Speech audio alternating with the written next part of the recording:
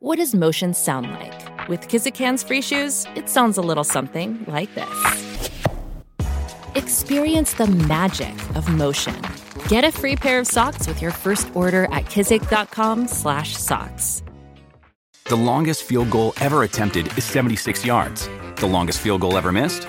Also 76 yards. Why bring this up?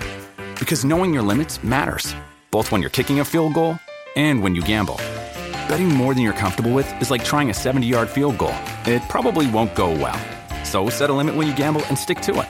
Want more helpful tips like this? Go to keepitfunohio.com for games, quizzes, and lots of ways to keep your gambling from getting out of hand.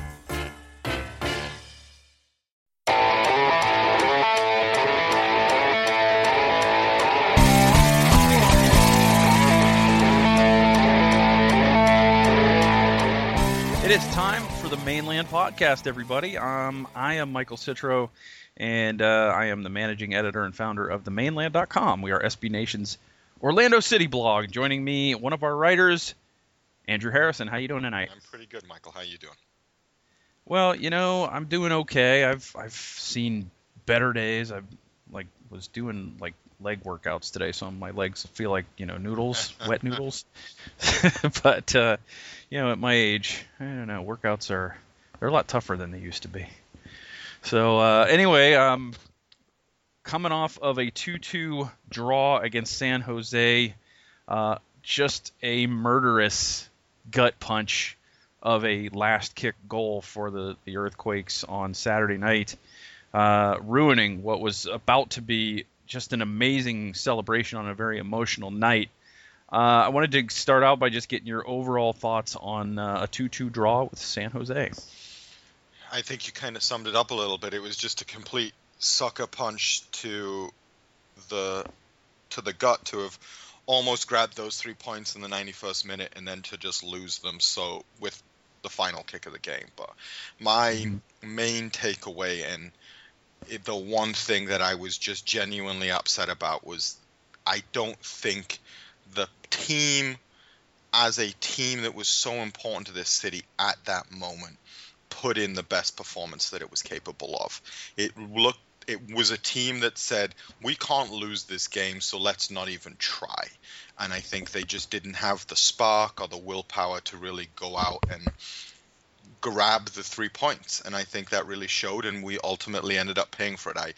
I would have been a little upset, I think, if we had gotten the 3 points, because once again, going back to the start of the season, we would have been putting in those performances that didn't deserve 3 points, but we would have been happy because we took them.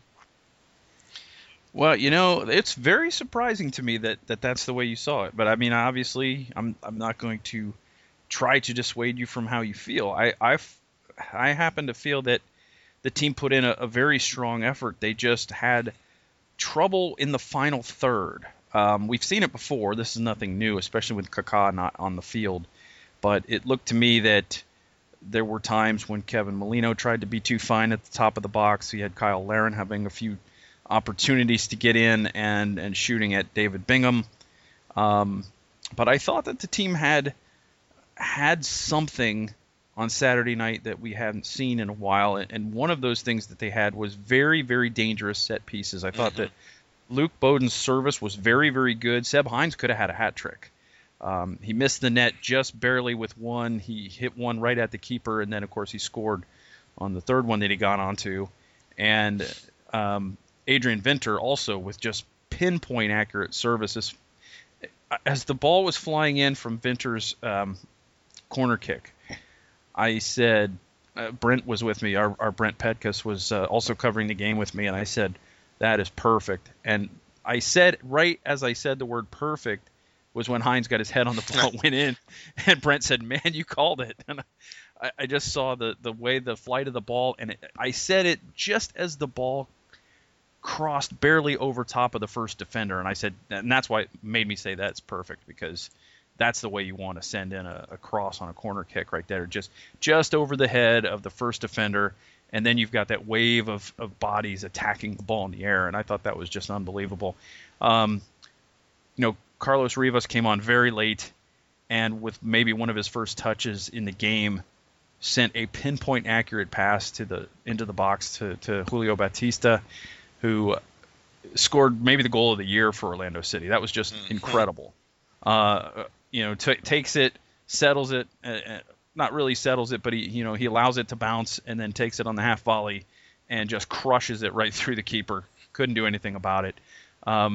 Looked to be enough in the 91st minute, and then that happened. So I wanted to ask you, are you okay with this game being stretched into the 94th minute the way it was? I'm not okay with it, but I think once again, I'm gonna lay the blame at a little bit of the city. We were wasting time. I think Breck Shea went down in like the 92nd, and he kind of just like really took his time. Okay, 95% of the time the referee isn't going to add that on. Game's over, but it was a close contest. We had just snatched it. He's going to add that in. That's about team management and game management, and I didn't like that it went that far, but I can see how in the referee's mind it went that far. And that's when I talk about the lack of passion. I think that we did have some great opportunities. I just didn't see it for 90 minutes. And I feel like if there was any game where that's what we deserved, it was that game. And that's the only little disappointing I had. But I thought, hats off to Baptista. Probably if it's not up for goal of the month when it all comes down to it, I'll be very surprised. And it was just the contest lacked something for me as a fan on that evening. Yeah, it was unfortunate. The first San Jose goal was a switch off at the back, and Kevin Alston had a little momentary switch off, and he made Tommy Redding defend two players, and that's not going to work. And as that happened, the ball just happened to be a perfect cross into the box, and they were able to score on it. And then the final kick of the game was rough because the ball fell to Breck Shea, but he was flat-footed when it was in his feet. So he wasn't really able to get any power on his clearance. Unfortunately, and it was straight up the middle of the field. Had he been able to clear that maybe toward the sideline and it goes out for a throw, you might get the whistle there. And to be honest, I think a lot of referees would have just blown the whistle anyway when he kicked it 45 yards away. Mm-hmm. But unfortunately, they didn't. It came back into the mixer. The ball squirted in, and Servando Carrasco tried to nick it from behind, and unfortunately, it could have gone any direction but where it went, and we'd have been fine. But unfortunately, it fell perfectly for Shea Salinas, and he's not going to miss from there. So it was unfortunate, but I thought that the guys really fought, and seeing their reaction after the game, and seeing them leaving the locker room and the looks on their faces, they really wanted that one, and that really hurt them, I think, as much as it did us watching that final goal go in. And I think maybe seeing that afterwards, I would have seen that felt that passion from them. But in the gameplay and the 90 minutes that count, I didn't get that as a fan. And I don't, I'm sure they had just a hard week as everybody else in this city, and I'm sure to a certain extent, they were hurting too, and so they did really want it. I didn't feel it, and I don't really want to discuss it more than that. They when we've had lackluster performances, I'm okay with it, but I will also say, just to completely probably switch tactics here, the decision to bring on No Sereno was a joke. I don't understand at that point why you bring on a player that has really just led to a collapse of our midfield. He changed our shape. He made it so we were almost unable to play for the last 20 minutes or so. And I think that was also just a big mistake for me. All right, fair enough. I'm not going to argue with you. I don't think that affected much. I think that the certainly the lack of Darwin Saren's availability hurt. I think that Inchy had been looking for a chance to get Nocerino back on the field. Certainly he wants to get him on the field. Mm-hmm. He wants him to develop and be productive. And I don't think he necessarily was bad. In fact, he was very much a leader after the Batista goal. He was going around to the other players. You could see him. He's pointing to his head. He's like, think, keep. I mean, he was. But I know you don't like him. I get it. But it's easy to be a leader when you're winning. I want to see we're leading. I want to see him leading when we're 1-0 down. I want to see him in those motivations that it's. that's what I want. That's what I expect from players that are wearing my shirt. I want them. It's very easy to be a leader and say, you know what, let's keep our heads down. We're focused. We've got the 3 points in the bag. Let's nail it shut.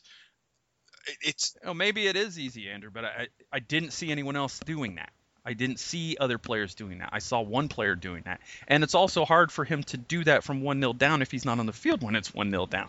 So I'm not like necessarily defending Antonio Nocerino. He hasn't been good for this team. But I'm saying that I think that we project more onto him than maybe the guy deserves sometimes. Okay. And I think that it's, I get a little tired of, I guess, of hearing the same things over and over, because it's like, why should they even put him on? He's been terrible. Well, is the guy ever going to not be terrible if you don't give him a chance? I mean, there are reasons he's playing on this team, right. and it the team sees something to him, and I've talked to the players and they see the talent, and it hasn't translated yet. But this is not the first player that's come over here from overseas and not instantly set the world on fire, and in fact has been detrimental at first. But beyond that, who was your man of the match? I was watching it, I was going with Carrasco. I thought he showed the hustle that I wanted to see that night. But I think he did switch off. But I still, there's a part of me, I think I would really just give it to Vinta. I felt like he just kept on going and going and going. You talked about his pinpoint cross and just the accuracy of that. And the fact is, we all of a sudden were able to get that crossing tonight, on Saturday. And that it made a whole world of difference. It changed our game. Instead of Kaká kicking it out on a direct corner, we were getting into the box, we were challenging, and we were putting up that fight. So I'm going to go with Vinta. Yeah, it was very good and very strong, and he was gassed when they took him out. I mean, he could barely walk.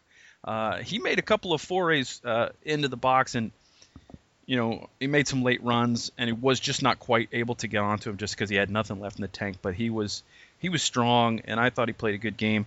I'm going to say it's easy to say Batista because he had the go-ahead goal late, but his passing was not quite what it normally is. I'm going to say Kevin Molino because of the way that he continually forced people to foul him and take yellow cards. He was always about a step away from just leading a 3-on-2 break or a 2-on-1 break, and they would have to take the tactical foul to break that up. And I thought that if he could have just taken one quicker step away from them, some of those times he would have been in it. And then of course just slowed a tiny bit on that breakaway and allowed Marvell Wynn to nick the ball.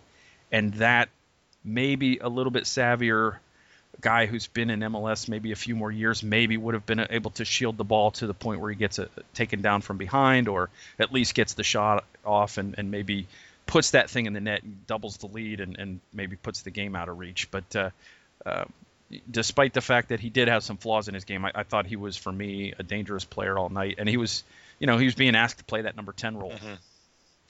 So Kevin Molino for me, and we'll see if we can stop having draws and start having wins, and that's going to hopefully start this Saturday against Toronto.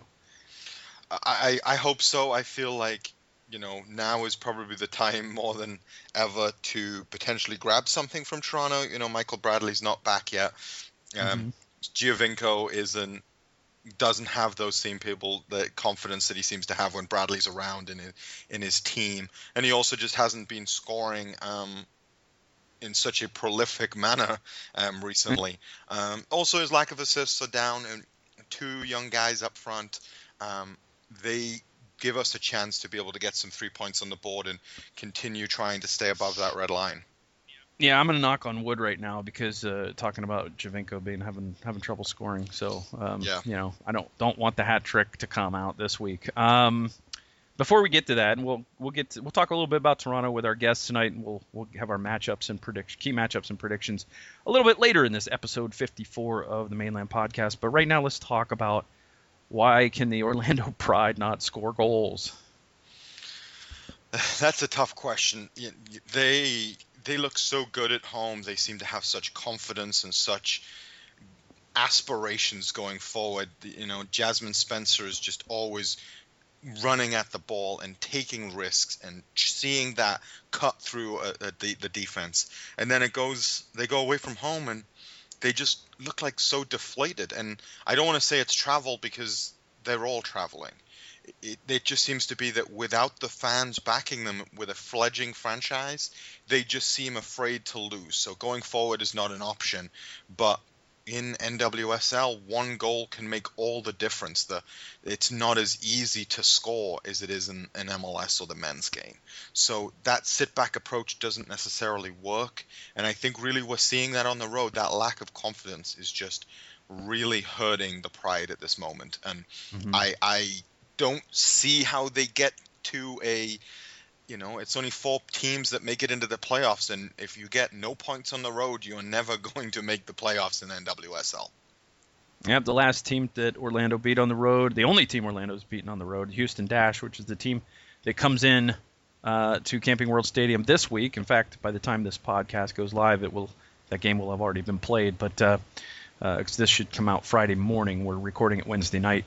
Had to work around the Copa and, of course, the Pride game tomorrow night. But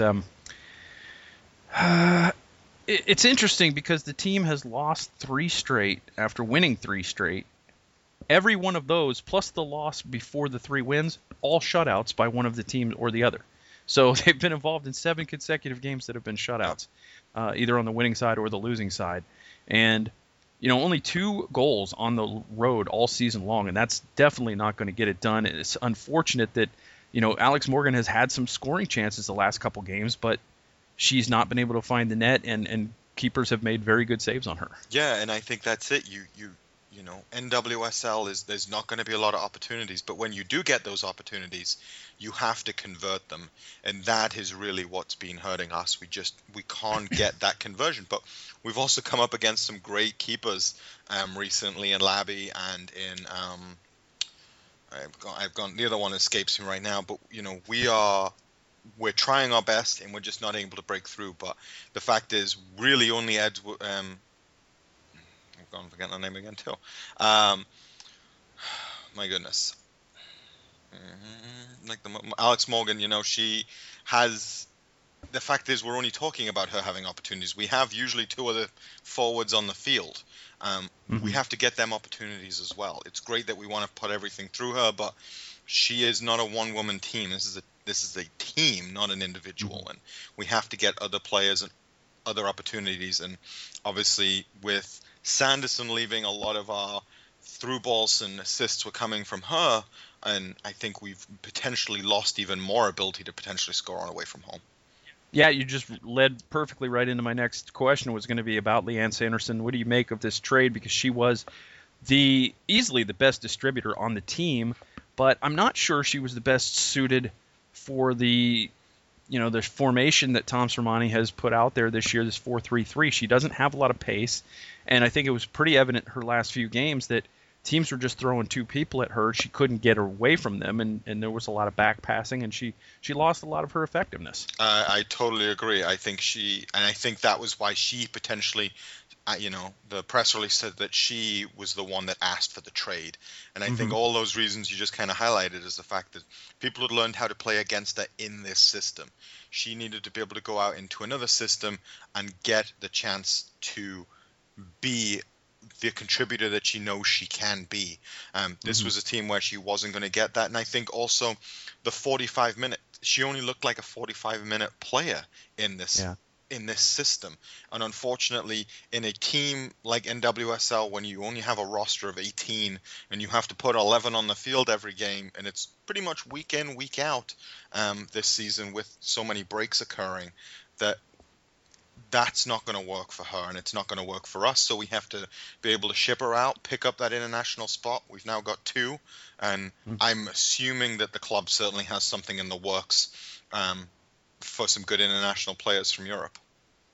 Yeah, and there's been some rumors about Caitlin Ford coming to Orlando, certainly a player that from Australia that Tom Sermanni is familiar with from his time down under. And, you spoke of breaks. Speaking of breaks, Aubrey Bledsoe with a broken leg. Backup keeper is out for the season. Ashlyn Harris is going to be leaving July 1st to go play in the Olympics, or at least be an alternate, and the alternates will travel. So we will be without her. And right now they're going to be reliant on a player out of North Florida.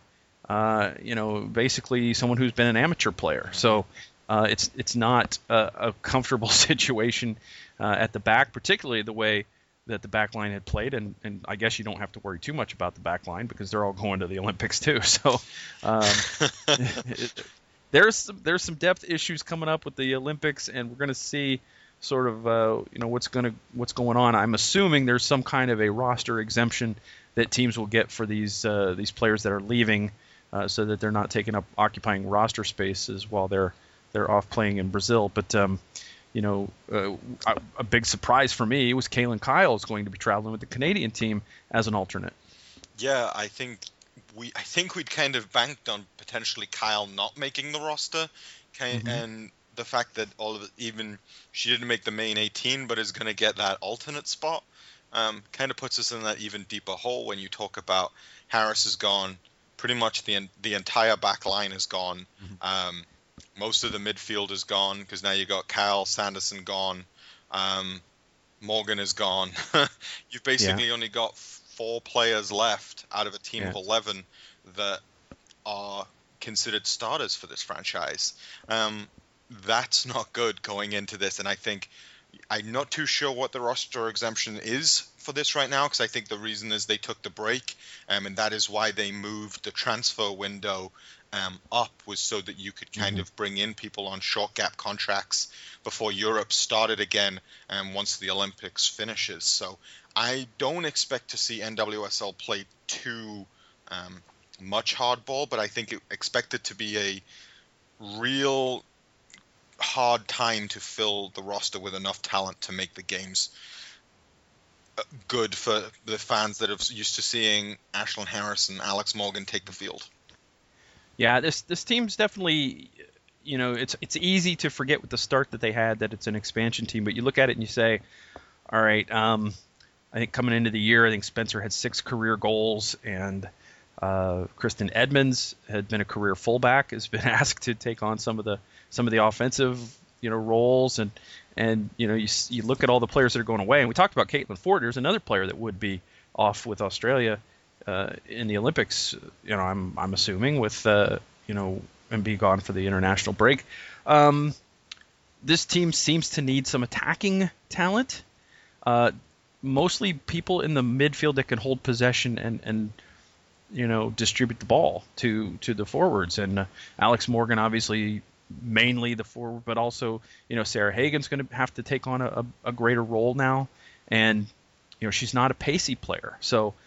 Again, that doesn't really bode well for the shape that Sermanni's playing. He's going to need more pace on the field, and it's going to be interesting to see if he can go out and get that with those international slots during this transfer window.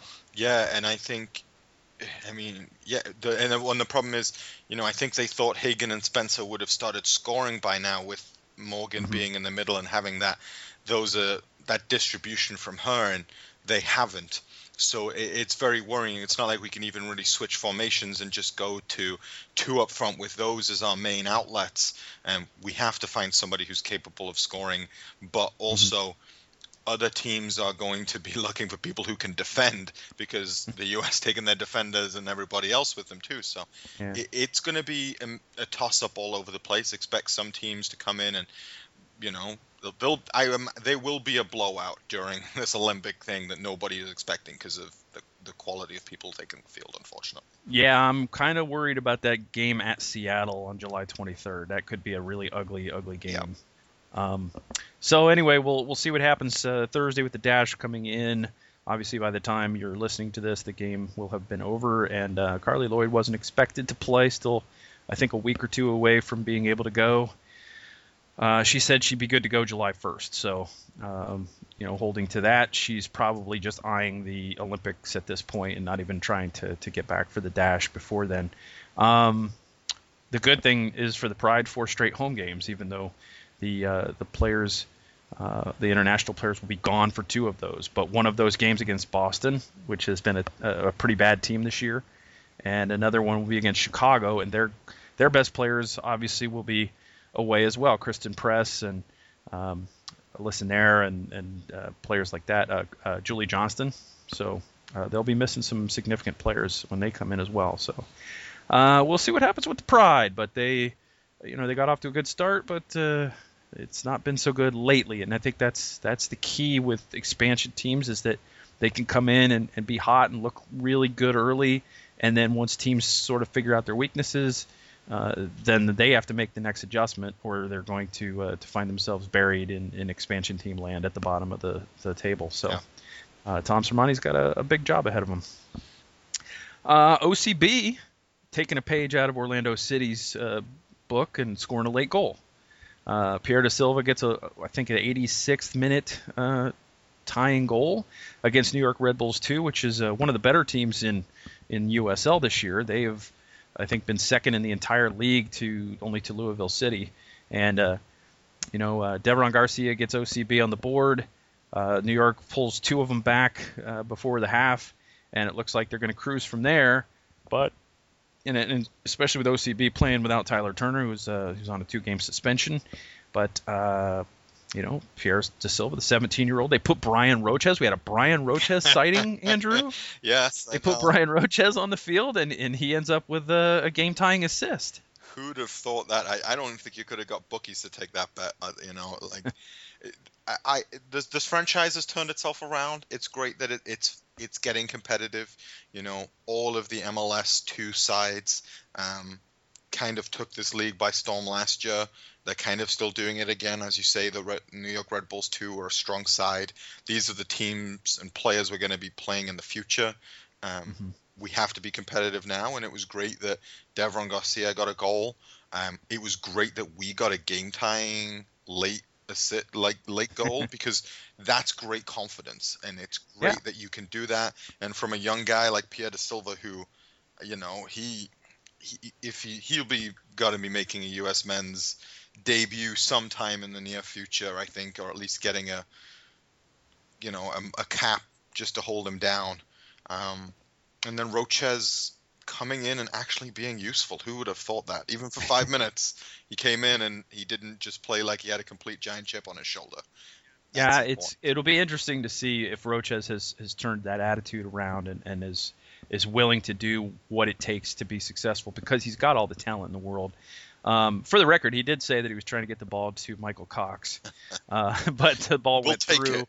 It ended up being a perfect pass. So, at least the formation was good and the attack was good. So good instincts by everybody there. And it's good to see with the start OCB had that they have become really a very difficult team to break down, a very difficult team to beat, especially in Melbourne. So, good for OCB, and we look forward to more of that this weekend, hopefully. Men's national team, U.S., do we even bother talking about this 4-0 loss? Well, how about this? If you want to talk about it, let's talk about the positives. And since there wasn't really any, we can probably just keep moving on. The national anthem was nice. It was nice. There was like 2 minutes. No, I think it was the first 60 seconds, and then Argentina got the ball and just marched it down the other end of the field. And that was control of the game changed hands, and then it was over. I do want to wish that Lavezzi gets better, though, after breaking his elbow going over the sideboards. Yeah, that was scary. Did not look comfortable. But I don't think there's many positives to take away from this, because they went in with such a great, such a hype and all this feeling that Klinsmann's like, we can beat anybody on any given day. And then it was just a trouncing. It really was. And I had a bad feeling as soon as I saw the team that he was putting out there. Yeah. Because he had done this great job of finally settling on a formation and a set of personnel that worked really well. And obviously, the suspensions were going to force changes, but I think there were probably people on the roster that he could have plugged in and kept at least the shape. and he decided to go, a totally different way. I don't think you can play a 4-4-2 against Argentina with any kind of confidence that you're not going to get overwhelmed in the midfield. They've got an amazing midfield, and they're going to if they've got you outnumbered there, forget it. And especially, Kyle Beckerman is not a like for Jermaine Jones, no matter how many people say that he is. He's just not the same player. I mean, Jermaine Jones is just he will dog you. He will not stop. He's relentless, and then he gets forward in the attack. You don't see Kyle Beckerman leading the attack. And that was the one thing. I mean, how many touches did Argentina have on the top of its own 18-yard box? They just played keep away for about 40 minutes of the game last night. If Jermaine Jones had been on the field, that wouldn't have been possible. But instead, there was quite often 20, 30 yards between Funes Mori and anybody of the opposing of Wondolowski and Dempsey high up the field, and they just literally just kept passing it back and forward. That's great. They were already up. They didn't need to score again. And I was watching the game, and I turned to somebody and I said, even if we were to score right now, I wouldn't have any doubt that Argentina would just take the ball, march down the field, and score. And yeah, it was pretty ugly in terms of possession, because it looked like that early goal rattled them so badly that they had just maybe the worst touches that I've ever seen from a U.S. men's national team, and that's saying something, because they've had. In fact, the one guy who didn't have a ton of bad touches was Jossie Zardes, who's usually the one that has them. Yeah. But you had that early short corner. Fabian Johnson comes out and he doesn't clear it properly. It falls for them. It falls right to Messi, who's for some reason not got anyone within 20 yards of him. And then, the chip pass in, Guzan probably is okay if he just comes out, but he got caught in between two minds and ended up just holding his ground, and that was the one thing that he could not do. And that early goal was really important, because I thought that the Americans were going to need a 0-0 game, get into halftime, and keep that confidence growing, and then put the doubt in Argentina's minds. And they never were able to do that because of that early goal. Yeah, and I think Klinsmann came out and said it, they knew that Argentina was better than them. And that early goal, I think, because it happened so early and so emphatically from Messi, that was it. They said, oh, yeah, they are better than us. I don't know how we're going to win this game. And it showed. And giving them the power and the opportunity to almost have 60, I think it ended up 65% possession.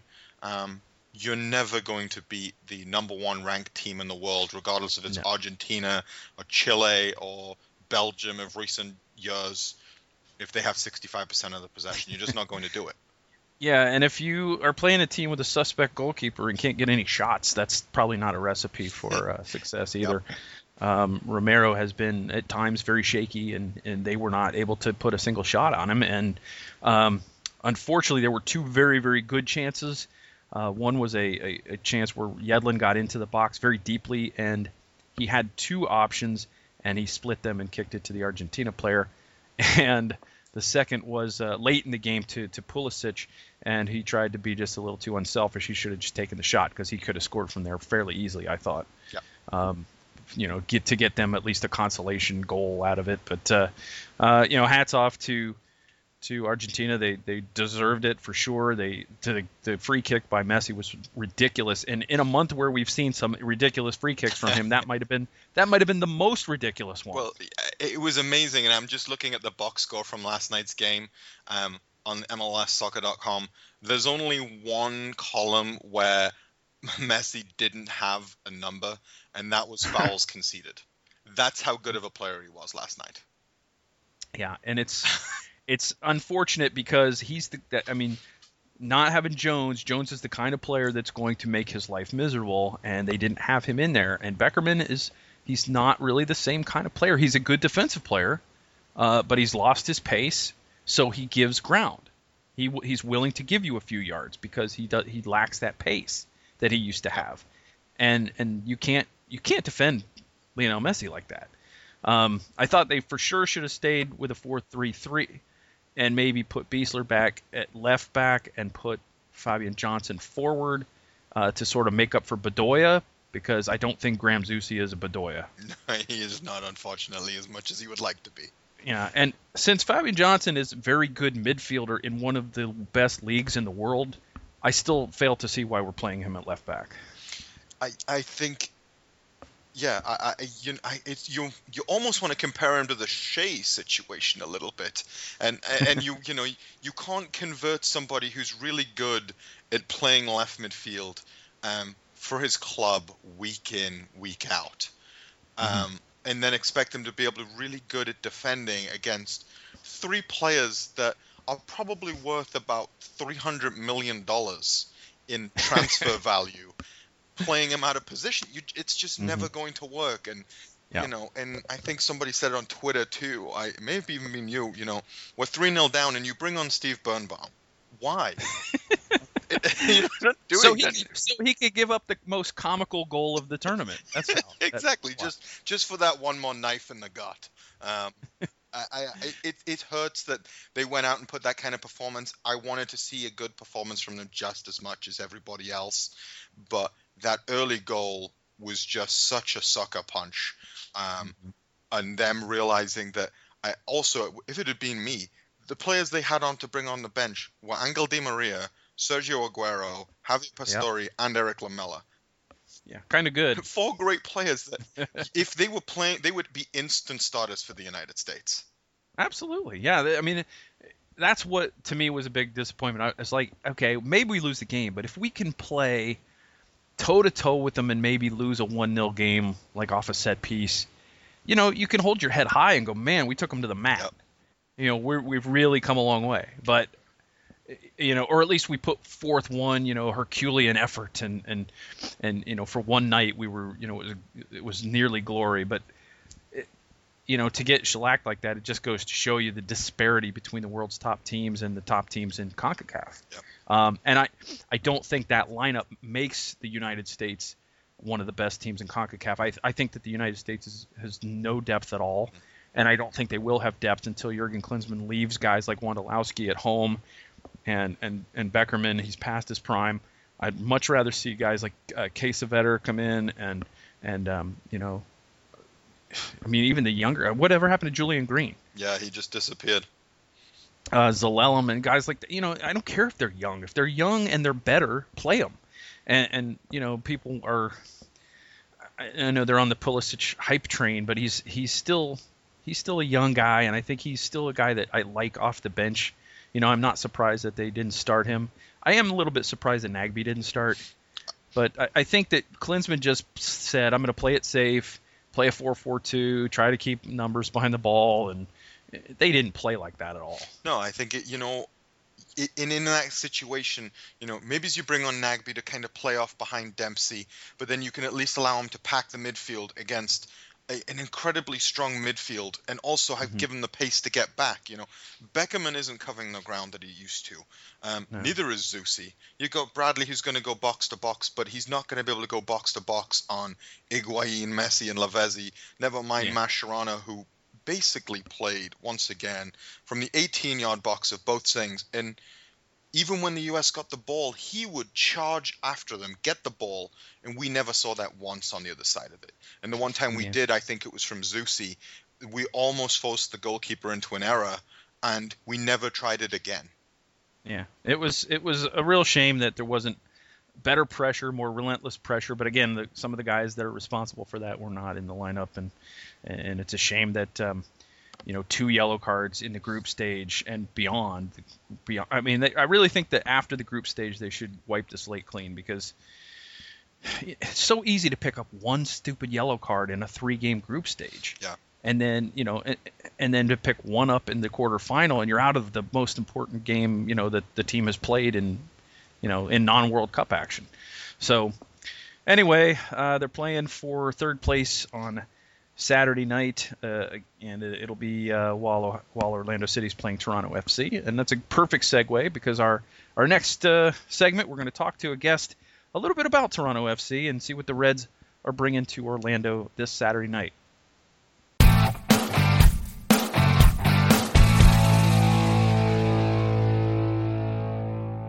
Joining us this week on the Mainland Podcast, we're happy to have with us the managing editor for Waking the Red, which is SB Nation's Toronto FC blog, Mitchell Tierney. Mitchell, thanks for being with us this week.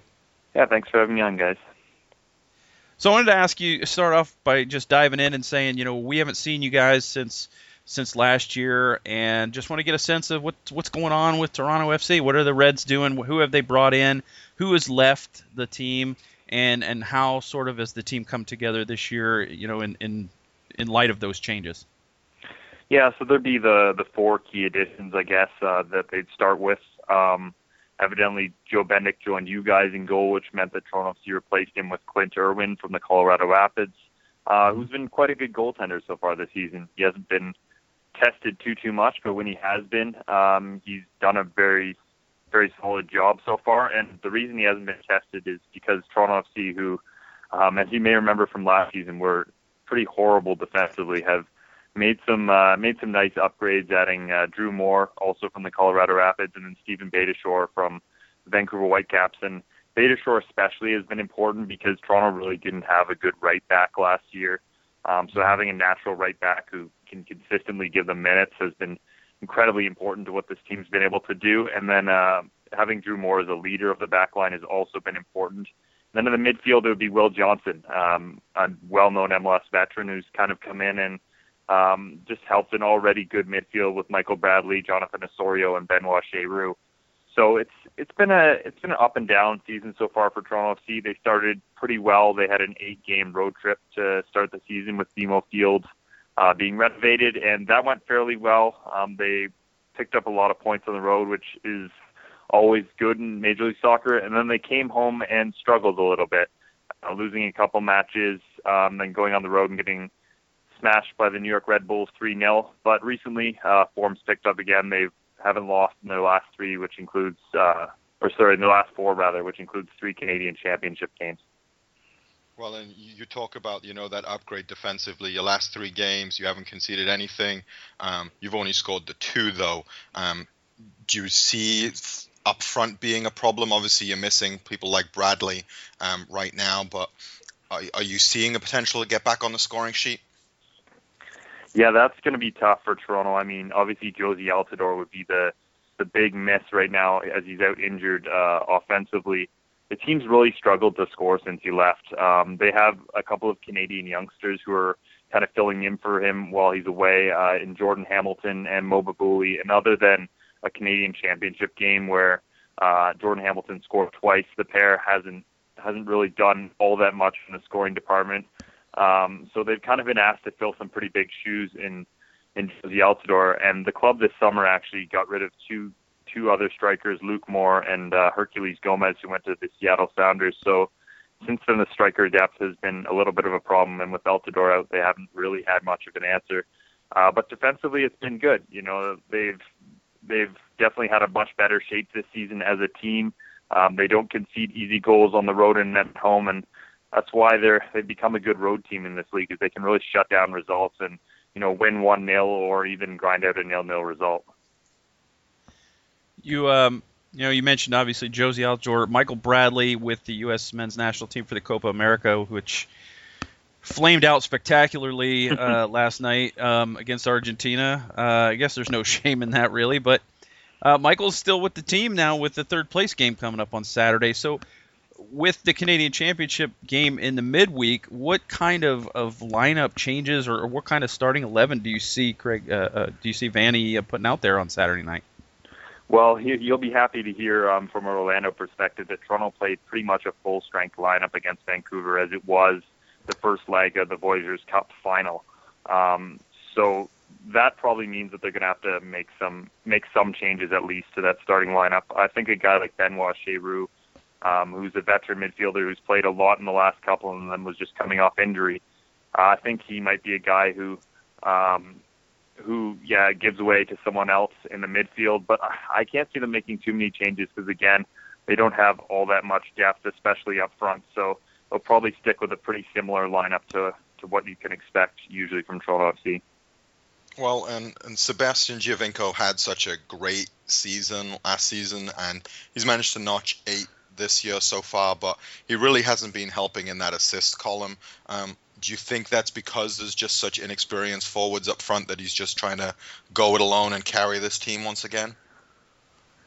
Yeah, maybe. I mean, part of the problem, he takes a ton of shots, and some of them are ill-advised, and I know there's been some talk around Toronto FC that maybe he's not trusting his other strikers too much, which, he find it hard to criticize Giovinco at all with what he does for Toronto FC. So I think it's honestly just not really knowing his strike partners just yet, especially Jordan Hamilton, who's played very limited minutes with. So I think it's just a matter of learning their tendencies and learning how they can help him become a better player. And once he does that, I think that they'll start to combine and we'll start to see the setups from Giovinco once again.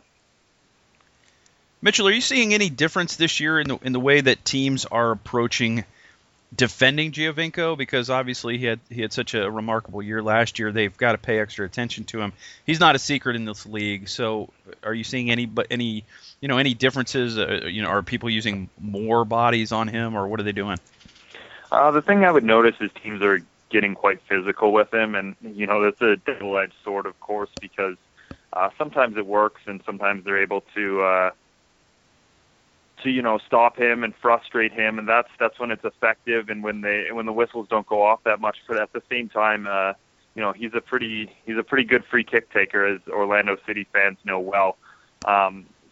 So I think that if you give him a good free kick in a good position, then that's trouble as well. So he's a tough player to handle that way. I think just maybe putting more guys on him, and especially the physical play, has been how teams have handled him so far this season. And it's been effective at times, but I mean, there's some games where you just can't stop a player like that.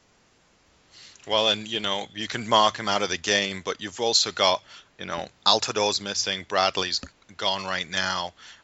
We know about Will Johnson and Giovinco. Who do you think that Orlando City fans have to watch out for when you come down here on Saturday? As an offensive threat, maybe Mo Babuli. I think he's a player who he's really exciting. I mean, he's got good technical ability. He can beat players down the wing, and he's got a pretty good cross to him. And he's a player who he's unpolished, but he's exciting. And he's still waiting for that first goal. And I think once he gets it in Major League Soccer, he could be, at least a very good depth option for Toronto FC. So I think he's due. So maybe this will be the game where he finally finds the back of the net. As a club, fans of a club that are, waiting for a new stadium to open next year, obviously you guys have had some major renovations to BMO Field. How have those worked out? Because on TV and in the pictures I've seen, they just look spectacular. Yeah, they've been great so far. I mean, yeah, the stadium looks fantastic. It reminds you a lot of a European stadium when you step in there, and it's definitely added to the atmosphere. The last couple of games have been just a treat to cover. I mean, the fans there are finally coordinating, and it's been incredible.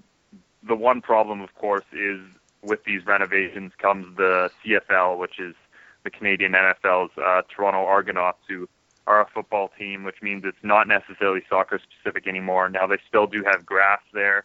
They're trying to fit the two teams, but we'll see. We'll see how that goes. We'll see if there will be any problems with the playing surfaces. They have been able to erase the line so far, so that's been good, but especially in the winter months, that could get a bit sketchy. Well, and realistically, Toronto FC is like the fourth probably best supported team in Toronto, behind the Leafs and the Raptors, and then you got the CFL Argonauts. How do you think it does as the fourth sport in getting in a fan base, especially, I have some real familial relationship with Toronto. The stadium can look empty at a time, and you've just gone and added 7,000 seats. How do you think that's going to really help the atmosphere?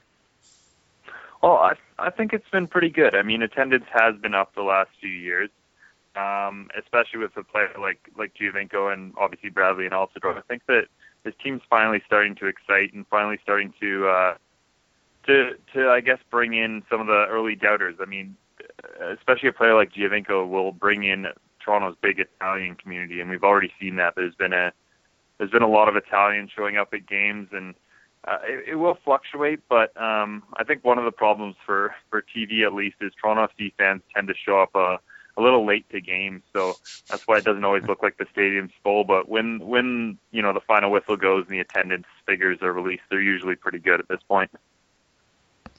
Well, you guys dodged a pretty big bullet in the fact that Italy didn't invite Giovinco to play in the Euro this summer.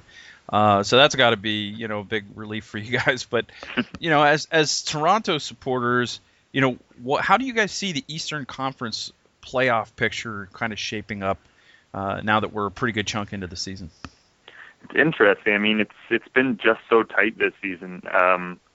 Just a huge win for Toronto FC on the weekend against the LA Galaxy, where if they'd lost, they could have just dropped out of the playoffs, and that's pretty crazy. I mean, you've definitely got to keep winning your games and got to keep picking up points if you're a club like Toronto, and you can't let these absences slow you down, because the second you put in a couple of bad matches, you're on the outside looking in, and while it's nowhere near the cutoff date, you especially a team like Toronto, where they want to be considered contenders, and I think they really are a contender for the Eastern Conference. You've got to start winning and continue to win. Well, and you're heading down here on Saturday. The Orlando City team really didn't get the win that this city needed last weekend. Obviously, you're coming in and following that. We still need that win as a cathartic experience. Do you think Toronto's going to try to play for the win, or just really batten down the hatches and grind out another, at least no defensive frailties, but just try to snatch one? I think they'll probably go for it early, and then if things aren't working out, they'll probably just try and get the point and get out of there. This is a team where obviously anytime you have Sebastian Giovinco on the pitch, there's a huge threat to score. I mean, there's been plenty of games over the past couple of years where Toronto FC's gone in and really had no business getting a point or two, or three rather. But they've come out of it just because of the skill that Sebastian Giovinco has and his ability to pick up goals. So he's always a threat. I think they'll definitely be focusing more defensively than offensively, but if they see their chance, there's enough quality in this team that they can at least get a lot of shots on net, if not finally, or not in the back of the net rather. Well, Mitchell, before we let you go, I wanted to ask you specifically about Saturday night. What do you think is the key matchup to the game, and what's your predicted final score? That's interesting. I think it really depends on the lineup that Toronto FC plays. Especially, they do have the second leg of the Voyageurs Cup final coming up right after, or on the Wednesday after this match. So you'd think that would be where they play their best players. So I think it really depends on who Toronto plays, and then, again, I could see maybe a 1-1 draw or Orlando getting the win. I don't know if I see Toronto FC winning, just because, again, they're a little thin right now, but they'll definitely put in a good performance. I think either way, this is a team that whether they win or lose or draw, they tend to put in good performances this season. Well, Mitchell Tierney, managing editor from Waking the Red, we appreciate you being with us. Why don't you tell our listeners where they can find you on Twitter and on the internet? Absolutely. So, of course, wakingthered.com for all your Toronto FC news, and then at Mitchell Tierney on Twitter. All right. Thanks, Mitchell. We appreciate it, and we'll see what happens on Saturday. Yeah, thanks for having me on, guys.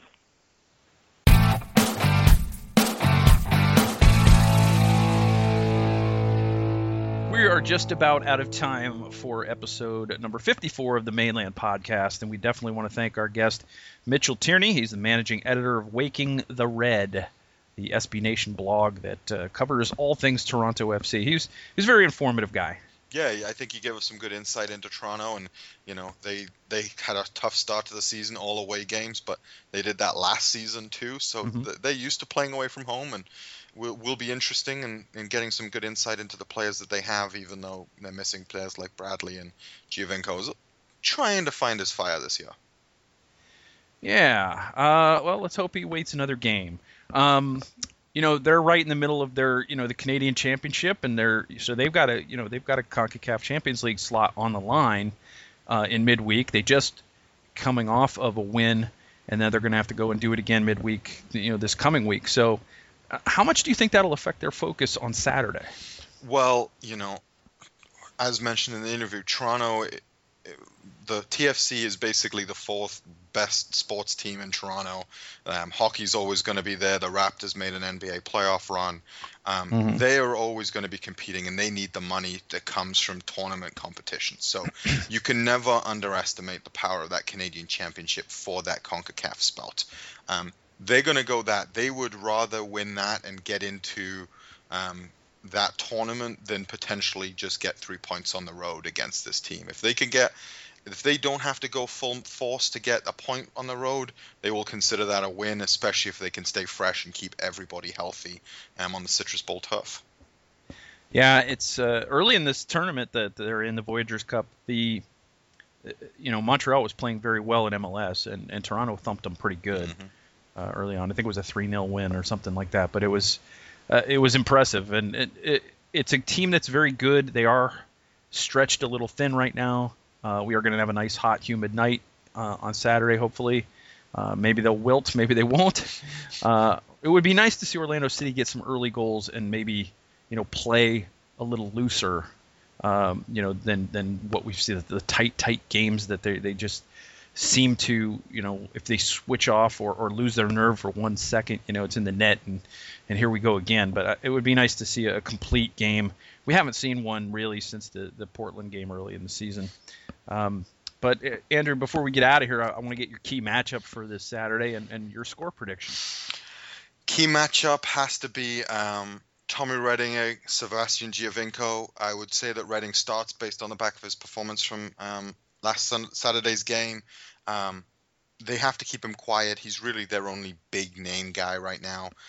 They do have some young talent up front, as Mitch was saying, but I think if you can keep Giovinco out of the game, they're not prolifically scoring right now. You really take away their assist guy, their setup, and their opportunity to just grab that game killer.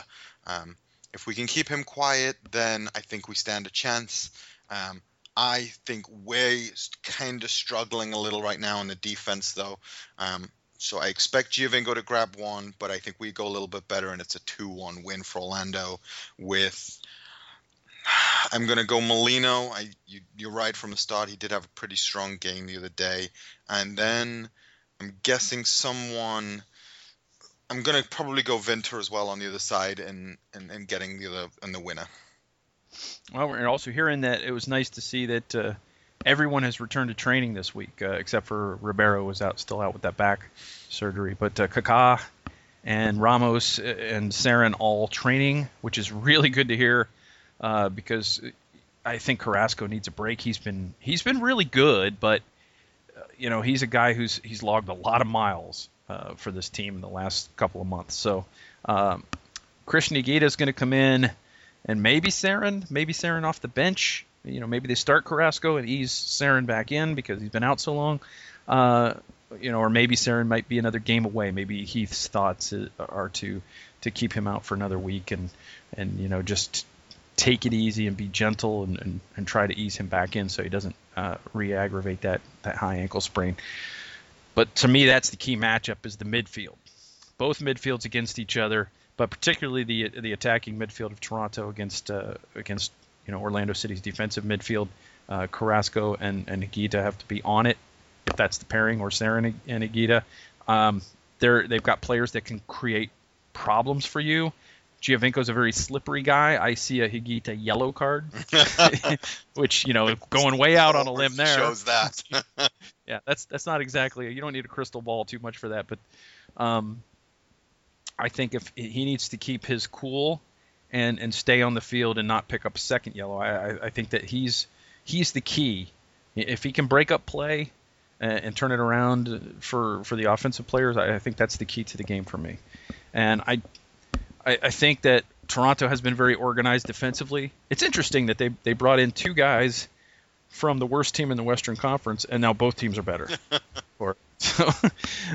Colorado is the best team in MLS right now, so go figure.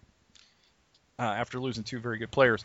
But I think they've been hard to break down, and I see this, like Mitchell said, I kind of see a 1-1 draw, And I'm kind of just going to be predicting draws until the draws stop.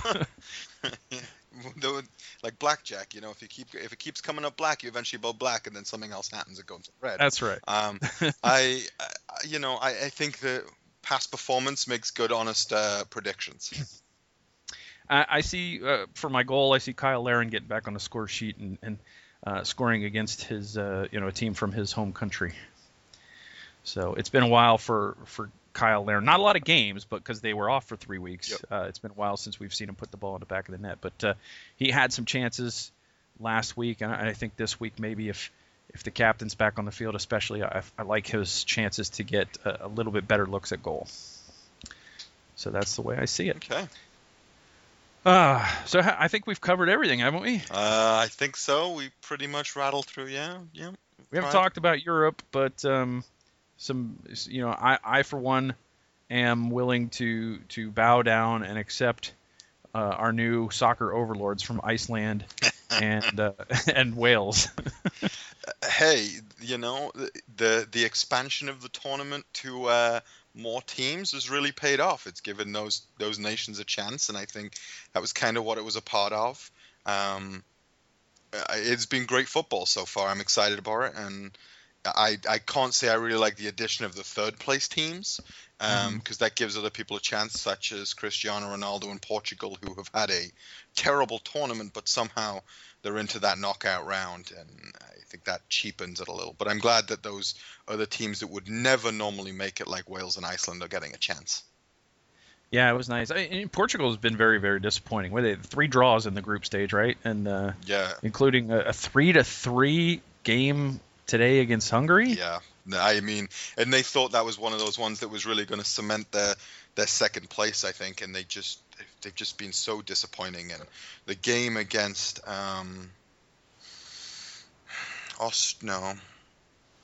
wasn't Iceland. It was Switzerland. Yeah, the Portugal second game. Cristiano Ronaldo couldn't buy a goal. With all of his money, he couldn't have bought a goal. And it was incredible to see him get so frustrated, because you see that comparison between Messi and Ronaldo all the time, and Messi just looked like he was having an absolute ball yesterday, and Ronaldo was just so frustrated with the fact that he has no supporting cast. Well, that's no excuse to throw a reporter's microphone into a lake. It is not, but he has enough money to buy a new one. That is absolutely true. He can buy him a gold-plated microphone to replace that one. So hopefully he will do that, because that's not cool. I've been there. Freedom of the press. Yeah. All right, that's going to do it for episode number 54 of the Mainland Podcast. Once again, thanks to Mitchell Tierney, managing editor for Waking the Red. We haven't had a whole lot of our SB Nation brethren on this year, because we've been getting really, really good guests from the club. But it's nice to have, bloggers from some of these other teams come on and tell us a little bit about their team, because that was really informative. I haven't gotten a chance to see the Reds much this year. Yeah. They're just one of those teams that if they're on and there's nothing else, you'll catch them. But it's not your go-to team sometimes. Yeah, they've just been playing on nights when it seems like there's a lot going on, and I don't get a chance to see them, because I would turn on to watch Giovinco play for sure. It's just maybe they're on against opposite another team that maybe is coming up for Orlando City, and I want to get a sense of how they play or something like that. There's always seems to be something coming up. I haven't got to see Toronto as much as I'd like to, but I guess I'll get to see them on Saturday. In fact, I'm not even going to cover the game on Saturday. I'm going to turn the reins over to some of our staff, and I'm going to actually go sit in the seats and have a good time, I think. You're welcome to come join us in the supporter section, where you can throw beer around when we score. I would like to throw beer down my throat. That's where I like to throw it. Okay. Not on other people or myself. I just like to, I like to drink it. That's just what it's for. And at $11 a beer in the Citrus Bowl, you should drink. Oh my God, that's unbelievable. But that's a podcast subject for another day. All right, that'll do it for episode 54. Again, thanks to Mitchell Tierney, and we will be back next week to break down the Toronto FC Orlando City match. We'll also talk a little bit about the Pride. They'll have 2 games before we meet again. They're going to play Houston before this airs, and then they'll play Portland on Sunday. So a couple of quick games back-to-back for them, and we will also, of course, talk about OCB because they've got another game this weekend as well. So on behalf of our good friend Andrew Harrison, I'm Michael Citro signing off saying, Go City!